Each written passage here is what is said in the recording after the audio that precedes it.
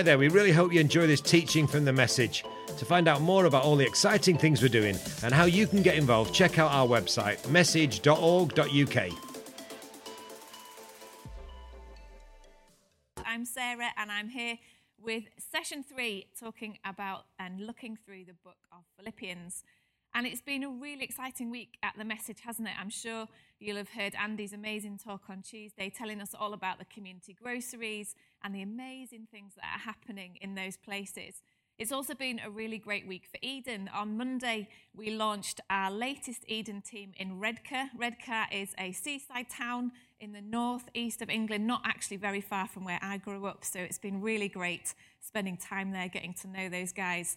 And they're going to be led by an incredible couple, Dave and Meg Latham. They used to be with us here in Manchester, felt called over there, and have been called into the position of team leader. So please do be praying for Dave, pray for Meg, pray for their family. They're expecting another baby in June. So pray for them and their team as they grow and settle right at the start of their Eden adventure. We also have an amazing milestone that we've been celebrating this week with our Eden team in Bow. Alex Hall and her husband Phil moved down to Bow just over 10 years ago. They are what are these incredible people who are double Edeners. They started out in Sheffield and then they moved down to London, felt God's call there, and they've celebrated 10 years working in the community of Bow alongside All Hallows Church. An incredible testimony to what Eugene Peterson calls a long obedience in the same direction. Such encouragement from those at the beginning and such encouragement from those who are well along the journey as well. We've also been enjoying many other series on Message Live, and I'd love to just draw your attention to the Grief and Grace series that's been showing, looking at grief, looking at loss, personal stories, personal testimonies that really touch the heart, that really resonate with many of the feelings that people have at the moment. I'd love to encourage you to check that out at 5 p.m. today on Message Live. Tonight's message is going to be really evangelistic. So if you've got friends who are going through grief, friends who are struggling, then please do share that with them, point them in that direction. Hopefully it will be something that encourages you. So Eden is an incarnational ministry. That's one of the words that we use to describe it. And our passage today in Philippians really unpacks this incredible concept of what the incarnation is. We talk about a scripture in John 1 verse 14, which says, "The word became flesh and dwelt among us." And in the Message paraphrase, it says, "The word became flesh and moved into the neighborhood." That motivates so much of our theology, so much of our action, so much of our mindset. And we're going to dig into that even deeper today as we look at our passage from Philippians. We're going to read together Philippians chapter 2, verses 1 to 11. And I'm reading from the NIV. It says this: "Therefore, if you have any encouragement from being united with Christ, if any comfort from his love, if any common sharing in the Spirit, if any tenderness and compassion, then make my joy complete by being like-minded, having the same love, being one in spirit and in mind. Do nothing out of selfish ambition or vain conceit. Rather, in humility, value others above yourselves, not looking to your own interests, but each of you to the interests of others. And your relationships with one another have the same mindset as Christ Jesus, who, being in very nature God, did not consider equality with God something to be used to his own advantage. Rather, he made himself nothing. By taking the very nature of a servant, being made in human likeness, and being found in appearance as a man, he humbled himself. By becoming obedient to death, even death on a cross. Therefore, God exalted him to the highest place and gave him the name that is above every other name, that at the name of Jesus, every knee should bow in heaven and on earth and under the earth, and every tongue acknowledge that Jesus Christ is Lord, to the glory of God the Father." What an incredible scripture. How rich, how beautiful, how incredible.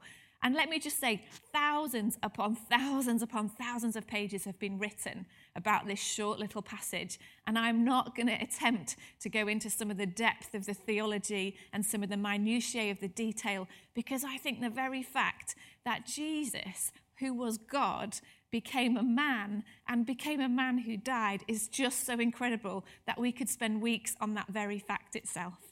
So that's what we're going to focus on today. First of all, we're going to look a little bit about this call to unity and the challenge to imitate Christ's humility. And then we're going to have a little look at what it means to empty ourselves and how we can move in that downward mobility pattern that Jesus moved in. So first of all, Paul talks about living a life that is worthy of the gospel. It links back to what we were talking about last week. And what does a worthy life look like? Well, he gives us lots of things that we should be feeling, things that we should be experiencing. Fruits, perhaps, might be a word that you want to use about what life in Christ looks like. Encouragement, tenderness, compassion, comfort. He says, if you've experienced any of this, make my joy complete by being one in mind and one in purpose. Submitting to one another, being part of a community that is pulling together, not pulling apart. And when we look at the church today, obviously that's not always the picture that we see, and that's hugely disappointing because consistently throughout Scripture, there's a call to unity. But unity comes through humility. Unity comes through preferring others to ourselves, through putting the greater need first, the greater good first. It's a counterculture picture to the world. It brings strength and longevity if we're working together. It's needed because we've got a job to do. There's a purpose in what we do.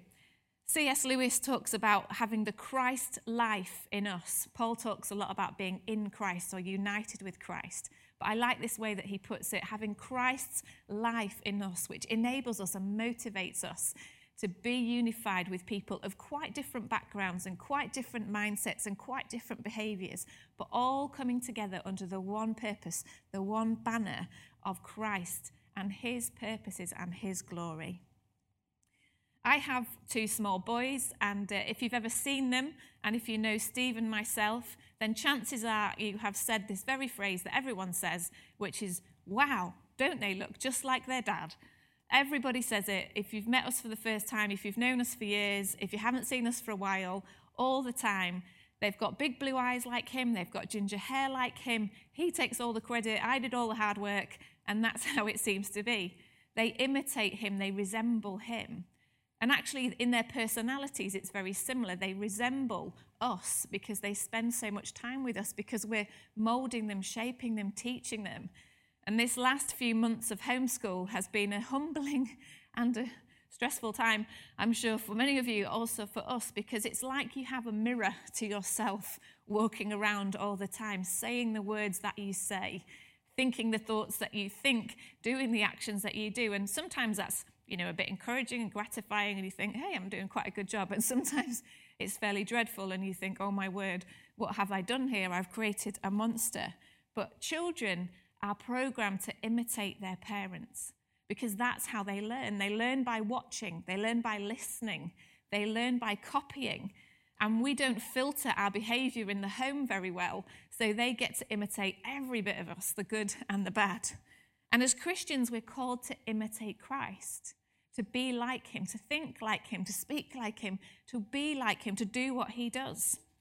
But it's a really countercultural act because as humans, we're actually born inherently selfish. It's a survival mechanism. Initially, we need food, we need warmth, we need care to survive and to grow, especially as small babies and young children. And so we demand that. But that demanding turns into a desire to control, a desire to dominate, a desire to get our own way. Perhaps you've seen it with younger children and older children as well. And really, as adults, we find ways of masking it, but that still exists in our deepest desires. We want to be in charge. We want to be in control. We want to dominate those around us. We have our selfish ambition. We have our vain conceits. Paul puts his finger right on it, doesn't he? And actually, when you look at society, what is valued is something called social mobility, is moving up. We have graded people, we have graded our society from low to high, from worthless to valuable. And actually, when Paul is talking about a worthy life, he's talking about something quite different to what we value in society.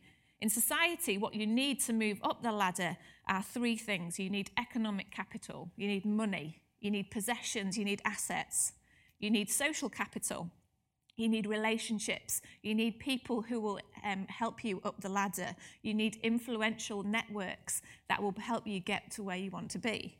And you need cultural capital, you need education, you need skills, you need knowledge, you need those letters after your name in order to climb up. And some of the markers of how likely it is that you will be able to do that are things like health, education, housing, income, your race, the social class that you start life in, your gender. Perhaps if you start to reflect on some of these attributes of your own life, you'll start to see, and you may have even come up against this struggle. How do I become better? How do I move up? What does aspiration look like for me? We're hardwired as an aspirational people. But our society, when it bases the ability to move up on some things that we can't change, is inherently unjust. It's inherently unfair. So many of these things we have no choice about. So many people are destined never to move up. And this is why the message of Christ is so compelling, is so refreshing, and actually brings such freedom, because he tips this social mobility on its head. And he talks about downward mobility. And we're going to dig into this a little bit more in a second. Because he says, do nothing out of selfish ambition and vain conceit, but look to the interests of others. And that's the key word in this passage, others, not self. We've been so self-focused, so self-centered, so much about getting me what I want and what I like and how I prefer things to be. But actually, the Christian life is about others. That's why we have the Others hat for reading, which was the shortest sermon that William Booth ever preached. He just sent a telegram that said, others, remember others, focus on others. And perhaps that seems a risky strategy, submitting to others. Perhaps you fear being a doormat. Perhaps you fear being seen as weak. But humility is not a weakness. Humility is actually a great strength. Humility is recognizing your power, your influence, all the capital that you have, and bringing it in alignment and bringing it under control so that you can serve, so that you can be part of the greater good, so that you can, for the sake of Christ, come together with his body. Humility is body thinking. It's not individual thinking. That's why it's key that this is the pursuit of everybody. It doesn't work in a church if you've got one person seeking to dominate and everyone else trying to be humble. Humility is for everyone, not just for those who haven't got the ambition or haven't got the skills or haven't got the strength. The most humble person was the strongest person we have ever known. Jesus is the embodiment of true humility. In order to clarify this point further, Paul moves on to this incredible poem, this incredible hymn, these beautiful verses. And he starts with this. He says, Jesus, who being in very nature God, didn't consider equality with God something to be used to his own advantage. Rather, he made himself nothing. And in the other versions of the Bible, it says he emptied himself by taking the very nature of a servant, being made in human likeness. These are rich, heavy, beautiful terms. They show us how the early church thought of Jesus. They show us what they understood about who he was and what he did. Jesus was God. We can say that. It rolls off the tongue. We're like, yeah, of course Jesus was God. But this was massive for those guys. Saying that a human man was God, equating the two together would have been hugely challenging, hugely offensive. And yet, this is how they understood him. Jesus, God, in very nature. Jesus was there. It talks in that passage in John 1 that I referenced earlier, didn't it? About Jesus being there at the beginning in creation. He didn't start to exist when he was born as a human. He pre-existed. He has always been and will always be. The very nature of God is understood best when we understand who Jesus was and who Jesus is. There is no division, there's no hierarchy. He was with God in the beginning, and he was owed all the respect, all the honor, all the power, all the glory that God was owed.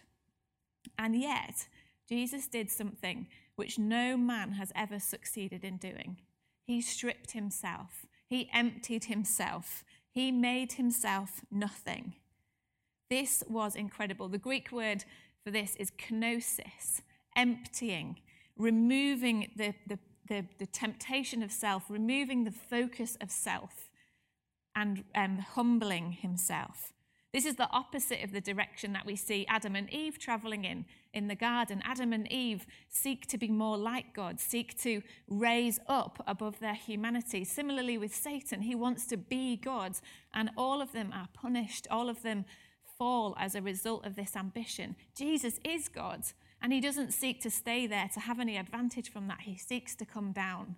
He seeks to move to be closer to his people. Tom Wright explains this really well. He said, "This is a God who is known most clearly when he abandons his rights for the sake of the world." He goes on to say, "The decision to become human and to go all the way along the road of obedience to the divine plan of salvation, yes, all the way to the cross. This decision was not a decision to stop being divine. It was a decision about what it really meant to be divine. Jesus was the only one who could move down. He was the only one who could step out of heaven and rescue us. No human could ever do that. No one could ever match up. And this was part of his very nature." It goes on, again, Paul goes on to say, "Being found in appearance of a man, he humbles himself, becoming obedient to death, even death on a cross." This is almost like a double humility. There's this huge step down, becoming a man, becoming a human. Not even a human man like in adult form. He starts off as a baby. I mean, babies are ridiculous. They can do nothing. They are born so needy, so vulnerable, so weak. The human baby is like the most weak baby that's born, I think, out of the whole animal kingdom. And that's what he became. That huge step down, that putting off of all the glory, putting off of all the honor, moving from that beautiful place in heaven where he's glorified to a place where he's despised, where he's misunderstood, where he just has to do regular human things.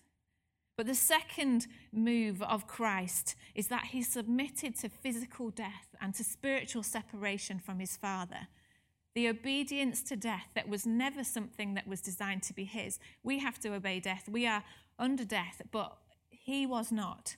And yet, this double humility, this double step down, was a daily decision, was a regular battle for the 33 years that he lived on earth. And as we seek to emulate this downward mobility, this stepping down, this humbling ourselves, as we seek to be an incarnational movement, inspired by this incredible doctrine, inspired by this incredible example that we have, let's be really clear on one thing. We are not Christ. We are not the saviors of this world. We cannot do that unique thing that he did. We cannot stand in the gap. We cannot atone for anyone else's sin. He has done that, and that is sufficient. But there are things that we can do. There are things that we can emulate, the mindset of Christ and some of the activities. You see, what areas did Jesus move down in? What did he empty himself of? Well, power, for one, privilege, status, whether we've been born with that, whether we have managed to achieve that throughout our lifetime. Are we hanging on to that? Or are we looking to submit that to others and primarily to Christ? What about our physicality, our health, our bodies, the things that we do with them? Jesus submitted his body, his very self, to death. How do we use our bodies, our physicality, our time, our energy, our strength?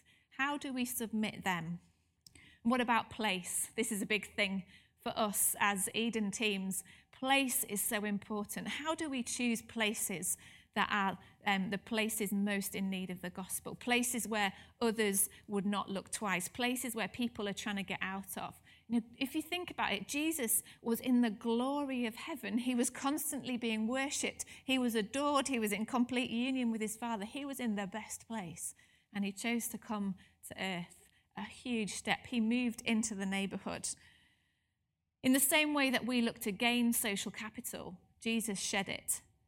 He shed any economic capital. He was the God with a cattle on 1,000 hills, and yet in human form, he didn't even have a home or a bed to lay his head. He shed his social capital. He was in perfect communion with the Almighty God, the primary, most influential, most powerful relationship in the whole of creation. And yet, he spent his time as a human with the outcasts, with the down and out, with the afflicted and the injured. His relationships were so different. What about cultural capital? Well, he gave that up too. His power, his privilege, his status, everything that was afforded to him, everything that was his right, everything that he had gained or that was actually his, he gave it up and became limited. How can we follow suit? Emptying ourselves of finance, possessions, changing where we live, changing our relationships.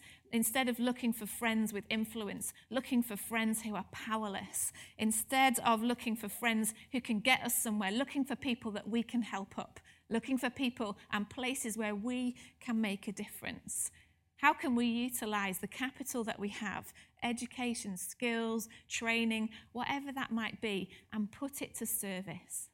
Put it to serving others. Put it to building his kingdom. All of these things we could do as an outward act. We could move. We could give away our money. We could tick off a list of things to do that make us like Christ. But none of those things would make a difference if we hadn't had the heart connection and the mind transformation that we need by being with him. The final part of the passage says this. It says, therefore God exalted him to the highest place, gave him the name above every name, that at the name of Jesus, every knee should bow in heaven and on earth and under the earth, and every tongue acknowledge that Jesus Christ is Lord, to the glory of God the Father. That word Lord there, it's the same Hebrew word Yahweh, the word that God revealed as his name to Moses. I am who I am. I will be who I will be. I am who was, who is, and who is to come. Through his descent to earth and then to death and then back to life again, Jesus is raised to the highest place. He is given a position higher than any other position on earth. He is the Lord of all earth. And that is just something that inspires in me just amazement, just worship. If I want to imitate Christ, if I want to follow him, how's that going to happen? It's going to happen in worship. I just want to read from Revelation chapter 5, verses 11 to 14 before we finish. And that really points forward to what this looks like, this worship, this bowing of the knee, this every tongue confessing. And John has this vision, and in this vision he says, I looked and I heard around the throne and the living creatures and the elders, the voice of many angels, numbering myriads of myriads and thousands, saying with a loud voice, worthy is the Lamb who was slain to receive power and wealth and wisdom and might and honor and glory and blessing. And I heard every creature in heaven and on earth and under the earth and in the sea and all that is in them saying, to him who sits on the throne and to the Lamb be blessing and honor and glory and might forever and ever. And the 4 living creatures said amen, and the elders fell down and worshipped. I'd love that to be our response to this message today. Don't sit there thinking, how can I suddenly start emptying myself? Do I need to move? What should I give away? Don't focus on those external things just now. They will come through the Christ life in us. So let's focus on Christ. Let's do what it says in those verses. I would love us to spend a few minutes now exalting him.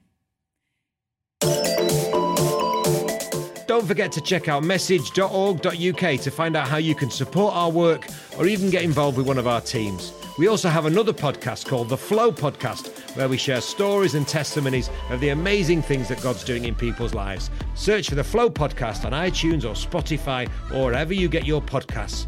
Thanks for listening.